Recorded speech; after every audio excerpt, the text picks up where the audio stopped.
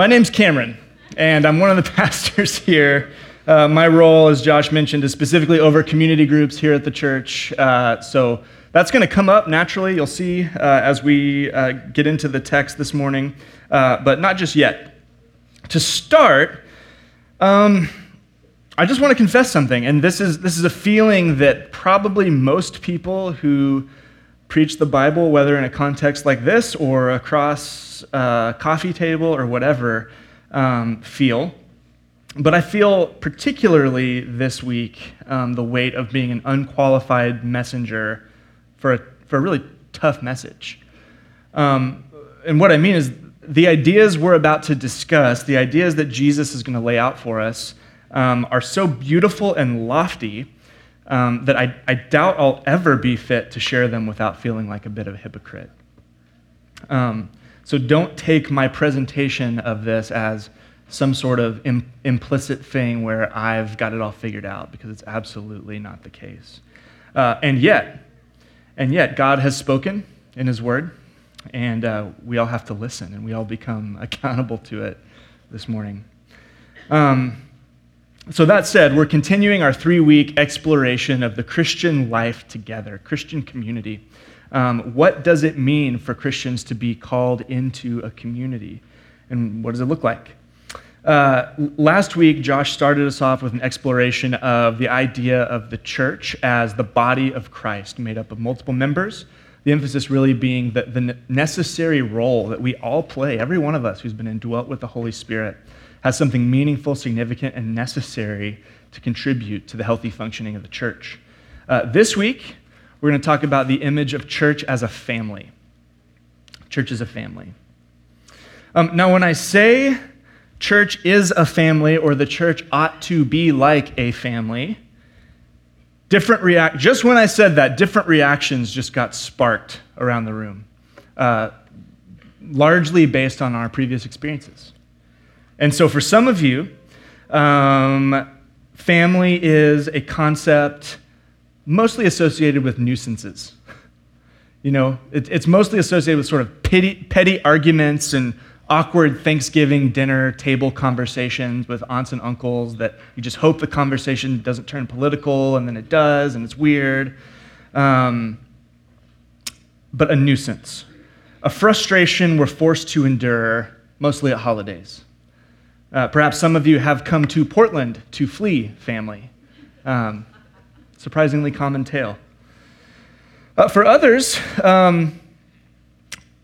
it's just a painful concept in a way that goes beyond a mere nuisance, but because it's associated with a history of abuse, perhaps neglect, pervasive, serious, deep conflict, maybe abandonment or the dissolvement of relationships. When you think about family, it's just conjures immediately pain for you. For others, we might not characterize it this way, but it might be a bit of an idol. The one thing that we feel that if we have it dialed in the way that sort of culture or media or church encourages us to, only then will we feel satisfied, only then will we be complete, only then will we find kind of a sense of joy and satisfaction in life. So an idol. Lastly, there are probably other options, but lastly, for our purposes, there are some unicorns out here in the midst of us for whom the idea just is healthy. Your experiences are healthy, and I don't mean that jokingly. I think seriously, some of you had healthy families, not perfect families. Probably none of us have perfect families, but healthy families. So when we talk about this idea, you can quickly go, okay, yeah, that sounds good, and praise God for that. Praise God for that. But it's not just our association with family that could make this, what Jesus has for us, rub up against us in kind of a grating way. It also factors into our previous experiences with church. So it's one thing for Jesus and the biblical authors to draw up this beautiful picture of the Christian life together. But we might be inclined to roll our eyes or clench our fists. Because, that's all nice. Those are nice words. But your experience has not been that. Maybe your church experience has been the opposite of healthy family. Maybe it too has been littered with abuse, neglect, frustration, nuisance, what have you. So wherever you're coming from, I think we would do well to start by just asking the Lord to help us just kind of clear out some of that debris, not to forget those experiences, but to help us put them in the proper place so we can come to what Jesus is saying with the eyes that are required. Sound good? Let's pray.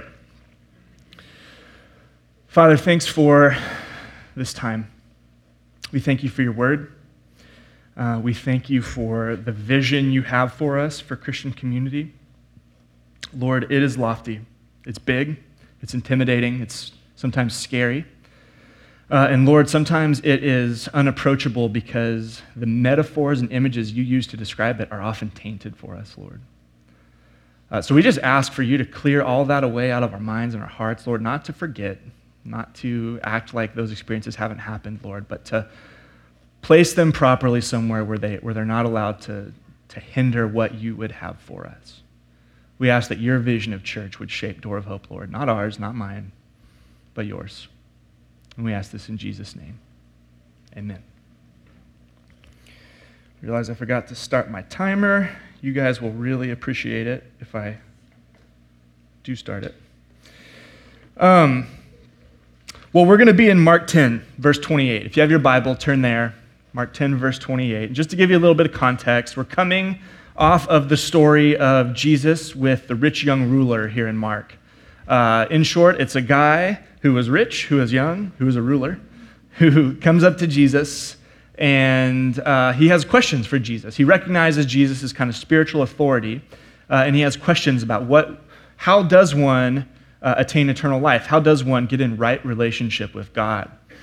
And so he asks Jesus this, and Jesus turns the question around and says, well, basically you just need to keep the law.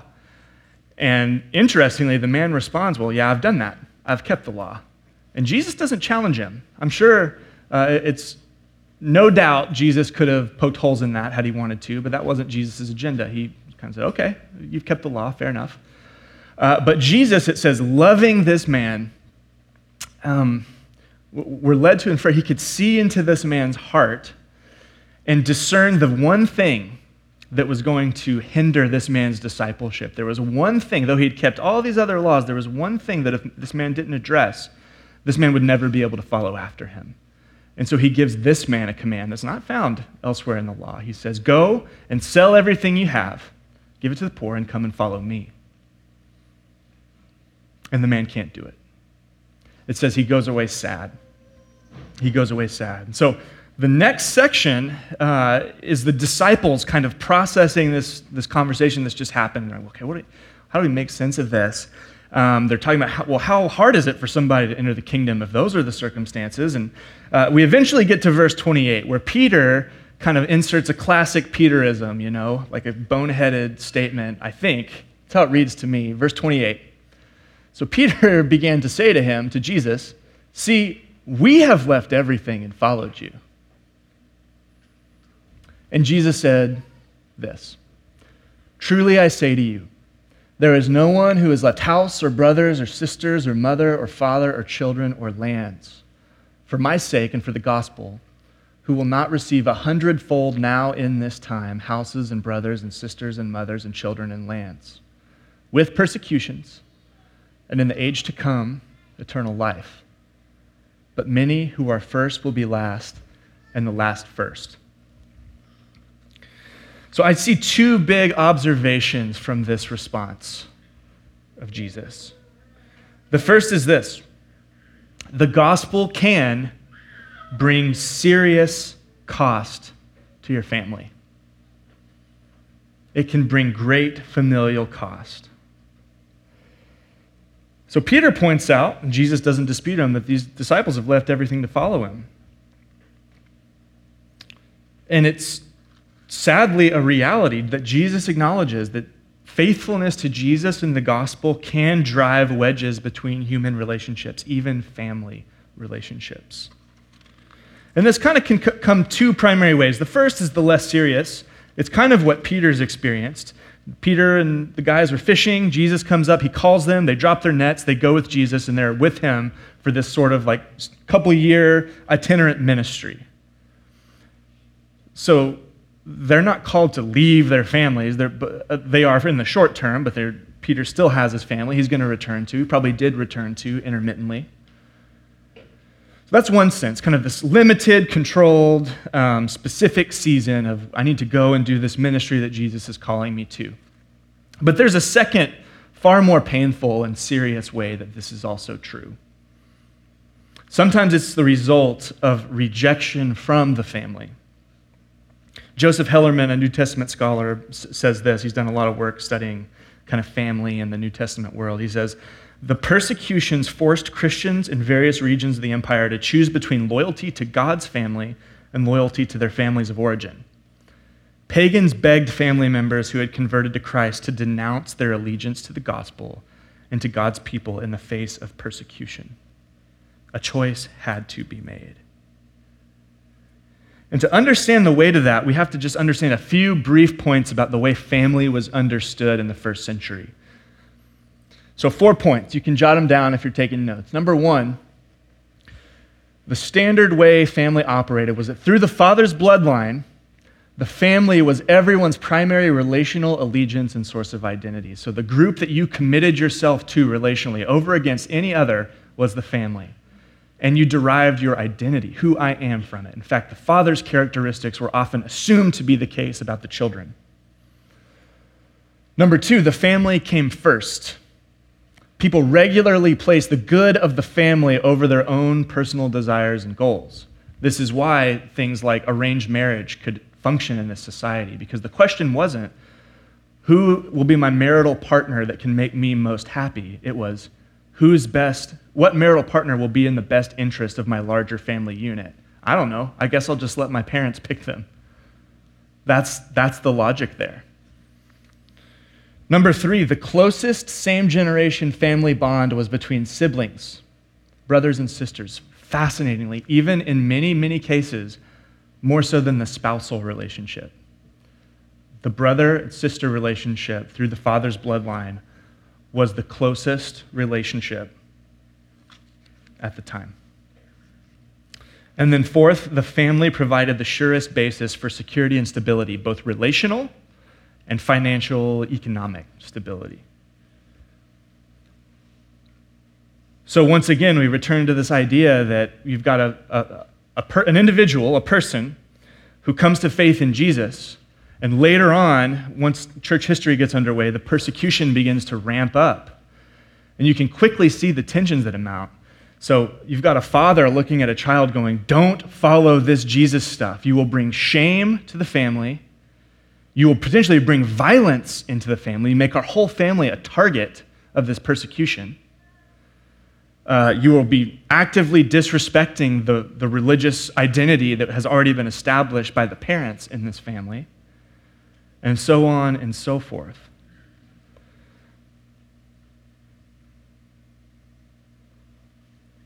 From the other angle, by following Jesus and risk being kicked out of the family unit, you essentially are being asked to forego all of this. Your deepest sources of relationship, identity, and security stripped from you for trusting the gospel and following after Jesus. Jesus had a lot of harsh words along these lines. Hear the force of what he said in Matthew 12 now with this understanding in the background. While he was speaking to the people, behold, his mother and brothers stood outside asking to speak to him. But he replied to the man who told him, "Who is my mother and who are my brothers?" And stretching out his hands toward the disciples, he said, "Here are my mother and my brothers. For whoever does the will of my Father in heaven is my brother and sister and mother." That is controversial in this day. This is not to say that the Bible doesn't value natural families. We only have to think about the vision and commands about honoring parents, the lofty vision of marriage laid out in the New Testament, commands around caring for your children and extended family. I mean, don't hear this as natural family doesn't matter. That's clearly not the case. That's just the topic of another sermon. For our purposes, the point is that the natural family does not take supreme precedence over the family of God. Even just to acknowledge, one of the great joys of my job at the church is I get to meet with a lot of you, and the first time I typically meet with somebody, I just like to ask, give me your story, and we talk through that. It's surprising how many of you in this room have had real strife injected into your family relationships by your decision to follow Jesus. And I just want to say, I'm sorry. That's not the way it's supposed to be. But this reality that Jesus is talking about is not simply a first century Israel issue. This is a live one in 2018. Many of you are feeling that weight right now. I'm sorry. So if the first observation is that the gospel can bring serious strife to families, the second is this, that the gospel also brings new family gain. There's new gain. Let's go back to that passage. So we've mostly discussed verse 29, people who have left, and just notice all this familial language: house, brother, sister, mother, father, children, land. If you've left your family and your home for my sake and for the gospel, there's no one who's done that, he says, who will not receive 100-fold.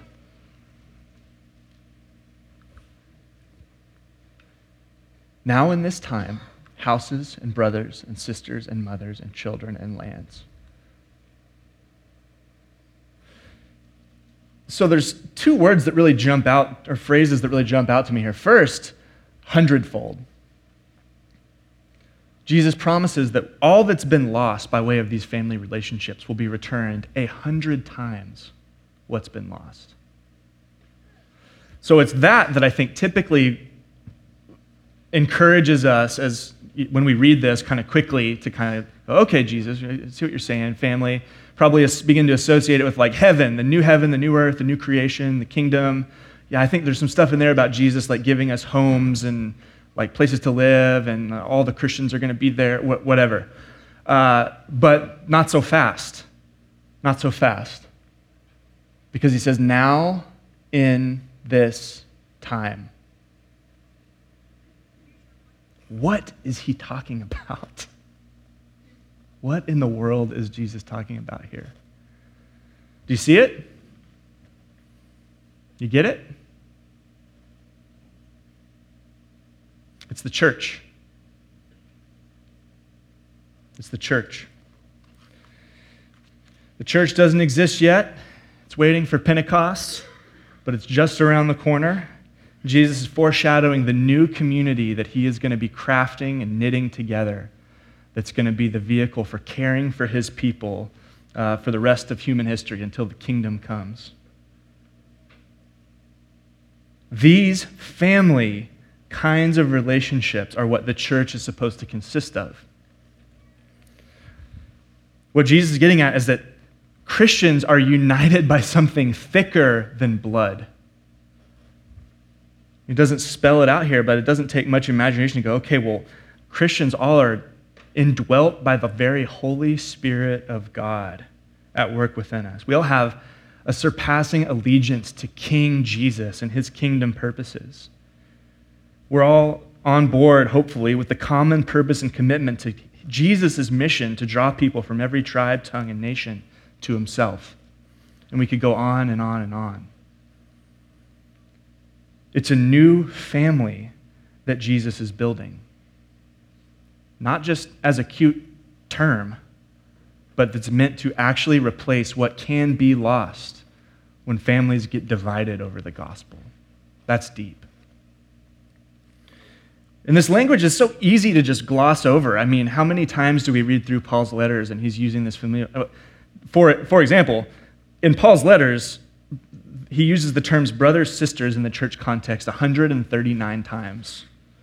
Paul uses father 63 times, heir or inherit 19 times, sons 17 times, child or children 39 times. The main image of the church, I think, in the New Testament is family. And how easy do we just gloss over that? But remember, Brothers and sisters, if that's the chief language Paul uses, he's tapping into the common cultural idea that this is the closest sense of relational closeness that anyone has. That's how he chooses to describe the church.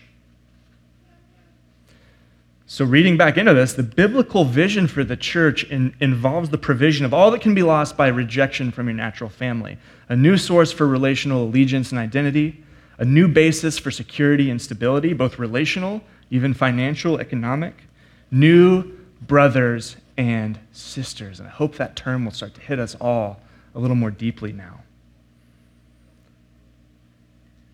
At this point, you might be feeling a bit uncomfortable. I think N.T. Wright puts it really well, at least my own feelings, when he says this. This is from Simply Christian.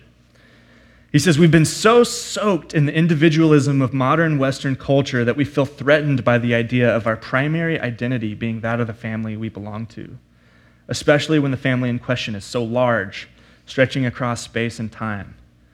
The church isn't simply a collection of isolated individuals all following their own pathways of spiritual growth without much reference to one another. It may sometimes look like that, even feel like that. And it's gloriously true that each of us is called to respond to God's call at a personal level. But you can hide in the shadows at the back of church for a while, but sooner or later you will have to decide whether this is for you or not." He puts that really, really well. So that's the big picture vision. And I think it makes two big claims on us as Door of Hope. The first is this: it is a call to radical loyalty to your church family. In other words, it's a call to embrace your spiritual brothers and sisters as brothers and sisters.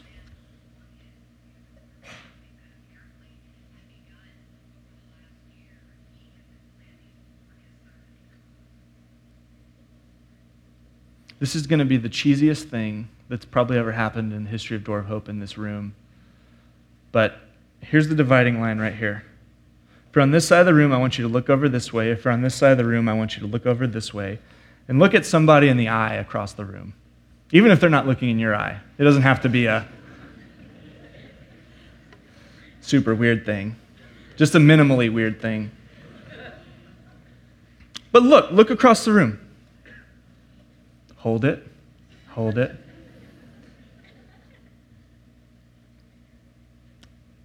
Jesus declares these are your brothers and sisters. Hold it. No, I'm just kidding. You can stop. Let's not get that weird. But in all seriousness, if everyone in this room that does in fact follow Jesus, has in fact been indwelt by the Spirit, is part of the family. Is part of the family.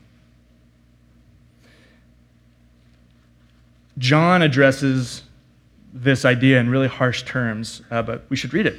In 1 John 4:20, he says, "If anyone says, 'I love God,' and hates his brother, he's a liar. For he who does not love his brother whom he has seen cannot love God whom he has not seen. And this commandment we have from him: whoever loves God must also love his brother." There's something deeply intertwined about love for God and love for your fellow Christian, that the violation of one sheds bad light on the other. The call to love the brother, love the sister, is one of the most fundamental and primary ways we express our love to God. You know, feels like in a really healthy way, there's a good kind of just in the air, and listening to podcasts, reading books, articles, conversations. There's just a really healthy, it feels like, reclamation of kind of the New Testament vision for a more diverse church across all kinds of lines, racially, socioeconomically, according to age, background, interest, whatever, to see the gospel hopefully transcend these barriers that for so much of human history have kept people separated. If there's anything that can transcend those barriers, it ought to be the gospel. And the church ought to be the place where we see it. But it's one thing to voice that desire to see that. It's another thing when we actually find ourselves in close proximity to those that don't see things like we do in the church, that don't vote like we do, that are older or younger, completely different experiences that color the way they see the world.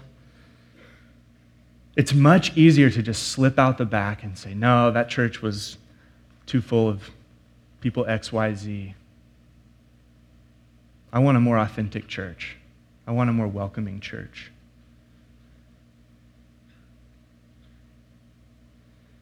But the diverse, welcoming church community begins only when each individual, each person, personally engages the people that they find difficult and challenging and frustrating and awkward,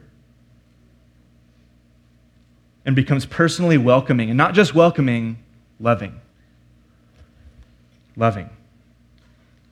As Josh reminded us last week, we don't get to pick our family. That goes for our natural families.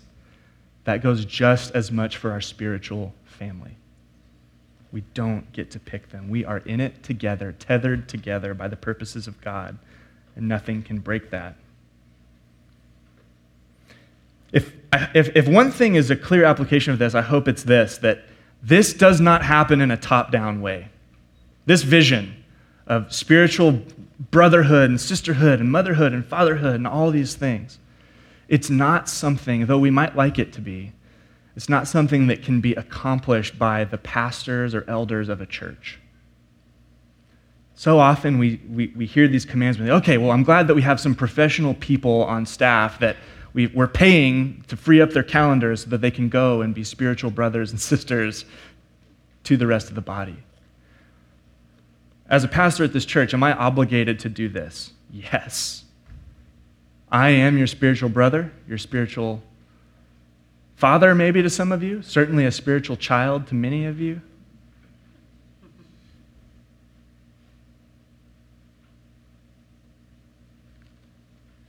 But the vision can only be completed by the whole body participating. The whole family has to be engaged. This is not a top-down idea or concept here. This is member to member, person to person, one to another, brother to sister kind of dynamic. You see that?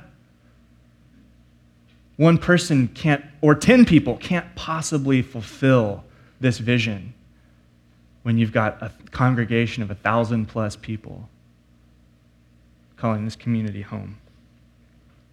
So each of us must be the kinds of people that are opening our homes, our schedules, our loyalties, our friendships, our time, our energy, our frustrations to others in the family.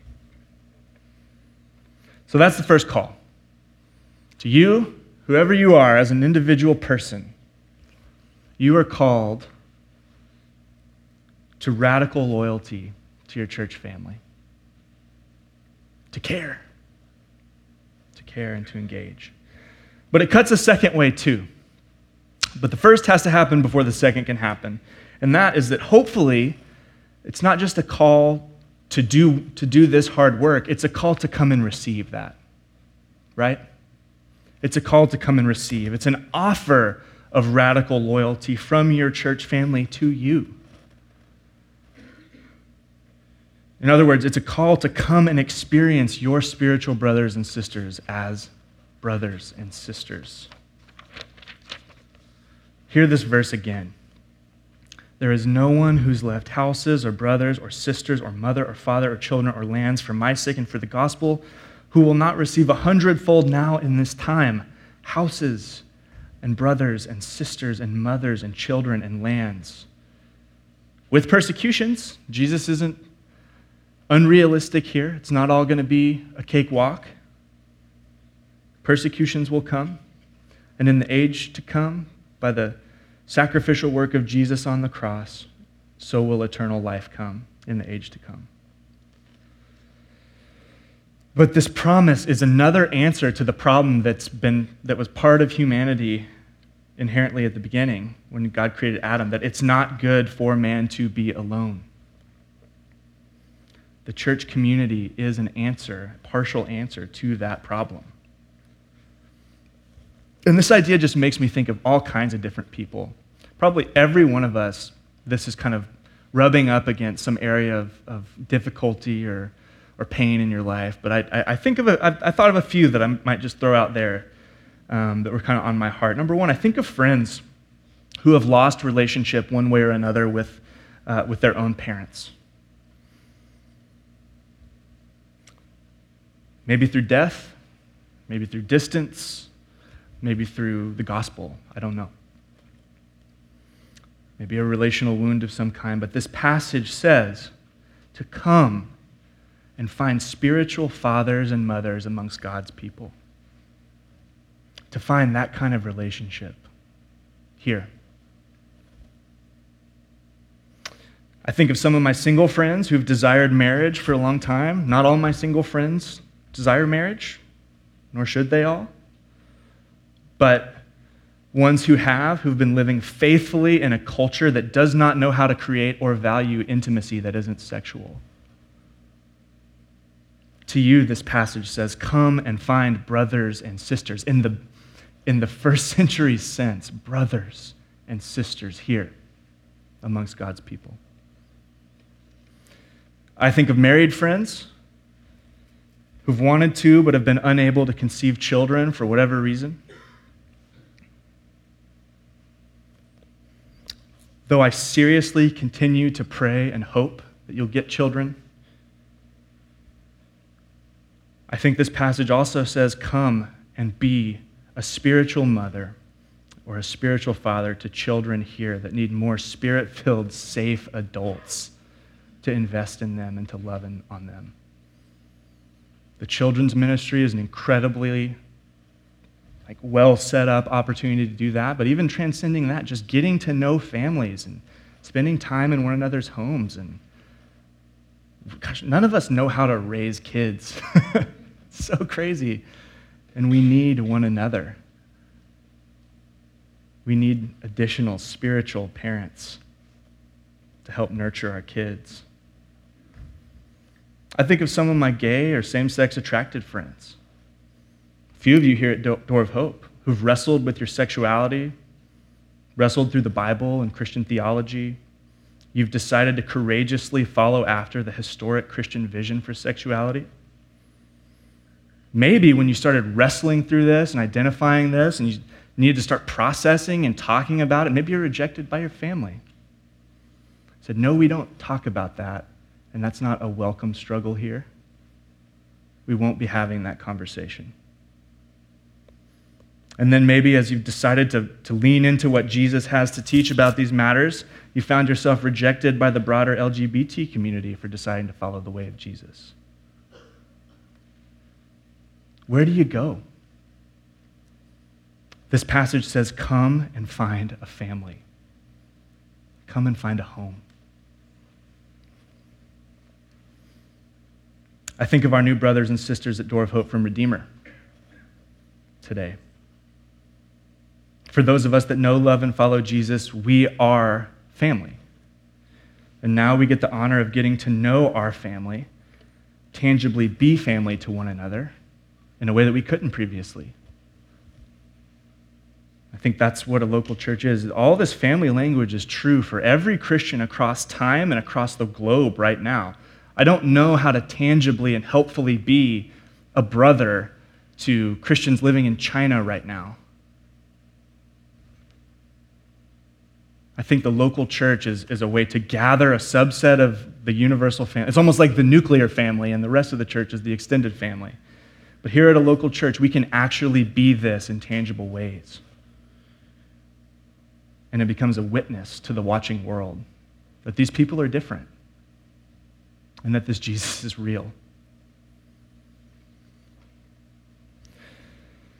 So I'm the pastor of community groups.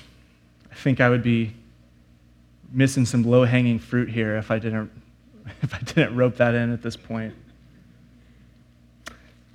To be in these kinds of relationships that I think Jesus envisions, that Paul envisioned, it requires closeness. It requires proximity. We believe Sunday is vitally important for the church. We believe it's biblical. We believe what we do here really matters substantially. But we don't believe this is the fullness of the church. The kinds of relationships that Jesus is talking about that can actually take the hit of people being severed from their families cannot happen by us entering into a 1,000-person auditorium and listening to some things for a while and then leaving. It requires an intentional commitment to get close. And there are all kinds of ways that happens around the church. Some of you have started amazing ministries that are getting people together and doing this. We've got everything from the children's ministry, youth ministry, service opportunities to get. All these things are helping build this, but I can think of none more suited, more naturally suited to this end than community group. It's the reason we have community group. I love what G.K. Chesterton said in his book Heretics, in one of the essays there. He says this: "The man who lives in a small community lives in a much larger world. He knows much more of the fierce varieties and uncompromising divergences of men. The reason is obvious. In a large community, we can choose our companions. In small community, our companions are chosen for us." The world becomes larger when you have to actually find yourself bound to people you wouldn't normally or naturally find yourself bound to if it were up to you. I think community groups are perhaps our best shot at forming these kinds of relationships broadly across Door of Hope. So what happens in a community group? Number one, strangers come together. Someone opens up their home, strangers, we have some leaders kind of facilitate. People come together who are strangers at first, but they're not strangers. It's family reunited. And for the first time, you have the opportunity to build something substantial relationally with this person that you wouldn't have otherwise. Reminds me of there's all this craze about these, what's it called? 23andMe? Is that what it's called? The genetic testing thing? What's the 23 one's name? I should have researched this. Nobody knows. No, you were right. Oh, it's right. Perfect.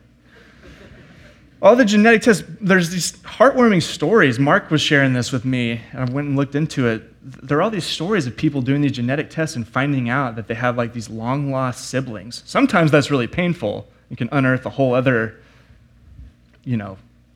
set of questions. But there's this really beautiful thing that happens where these two strangers come together and realize, you are my brother. You are my sister. We are family. We didn't know, now we know, and now we can do something about it. And I think that's just this beautiful little picture, if we conceive of it rightly, of what happens every time people come together in a community group setting. Like long-lost siblings rediscovered. And what we do is we just do what the earliest church did. When we read Acts 2, after Pentecost, it says they were meeting, yes, in the temple, big group gathering, worshiping, but then they were meeting in house to house, devoted to fellowship, breaking bread together, devoted to the apostles' teaching, devoted to prayer, caring for one another's needs as they arose, serving together. And we just kind of think there's some strange alchemy that happens when you get people to commit to that over a decent enough amount of time that relationship can just happen. When else do we commit that kind of intentionality to other people in our lives? I can think of almost no other settings for me personally. This family idea is also why just the model of community groups we do is why we encourage groups to reshuffle periodically. I mean, there's not a guarantee that after the 1 year that groups will continue. We think that's a good thing because you develop this kind of closeness. If you need it for another year or two, that's fine. But we like to see people reshuffling and going through that experience with others. Guys, if you imagine doing that for 10 years, if you go at that depth, 5, 6, 7, 8 different groups of people, how small a room like this would feel. And what a network of people that you trust and know when crisis hits, when you're lonely, we need someone to process with, we need someone to confess your sin to, we need someone to wrestle through something with. They're there and they're trusted. That's the heart of it. There might be some new Christian book that comes out next year that's got some new model for some other way to get people in these kinds of relationships. Maybe we'll do that. We're not married to the format of community groups, but we think right now this is the best shot we have at getting people in the close enough proximity where we can actually live out what Jesus is calling us to.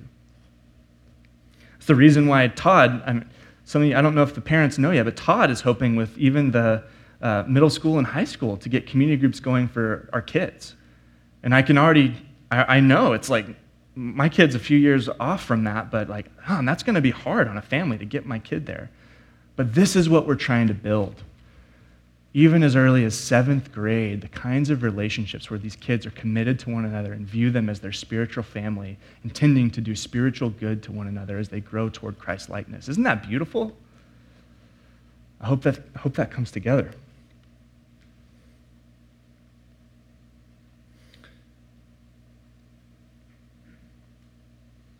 The plea is this, though. To make all this happen, we need people. And we need homes, and we need leaders. And there's a process for getting people up and going that we stick to, but feels like an appropriate time to say, if you're someone who's led in the past or someone we've reached out to as a potential future leader, we need you.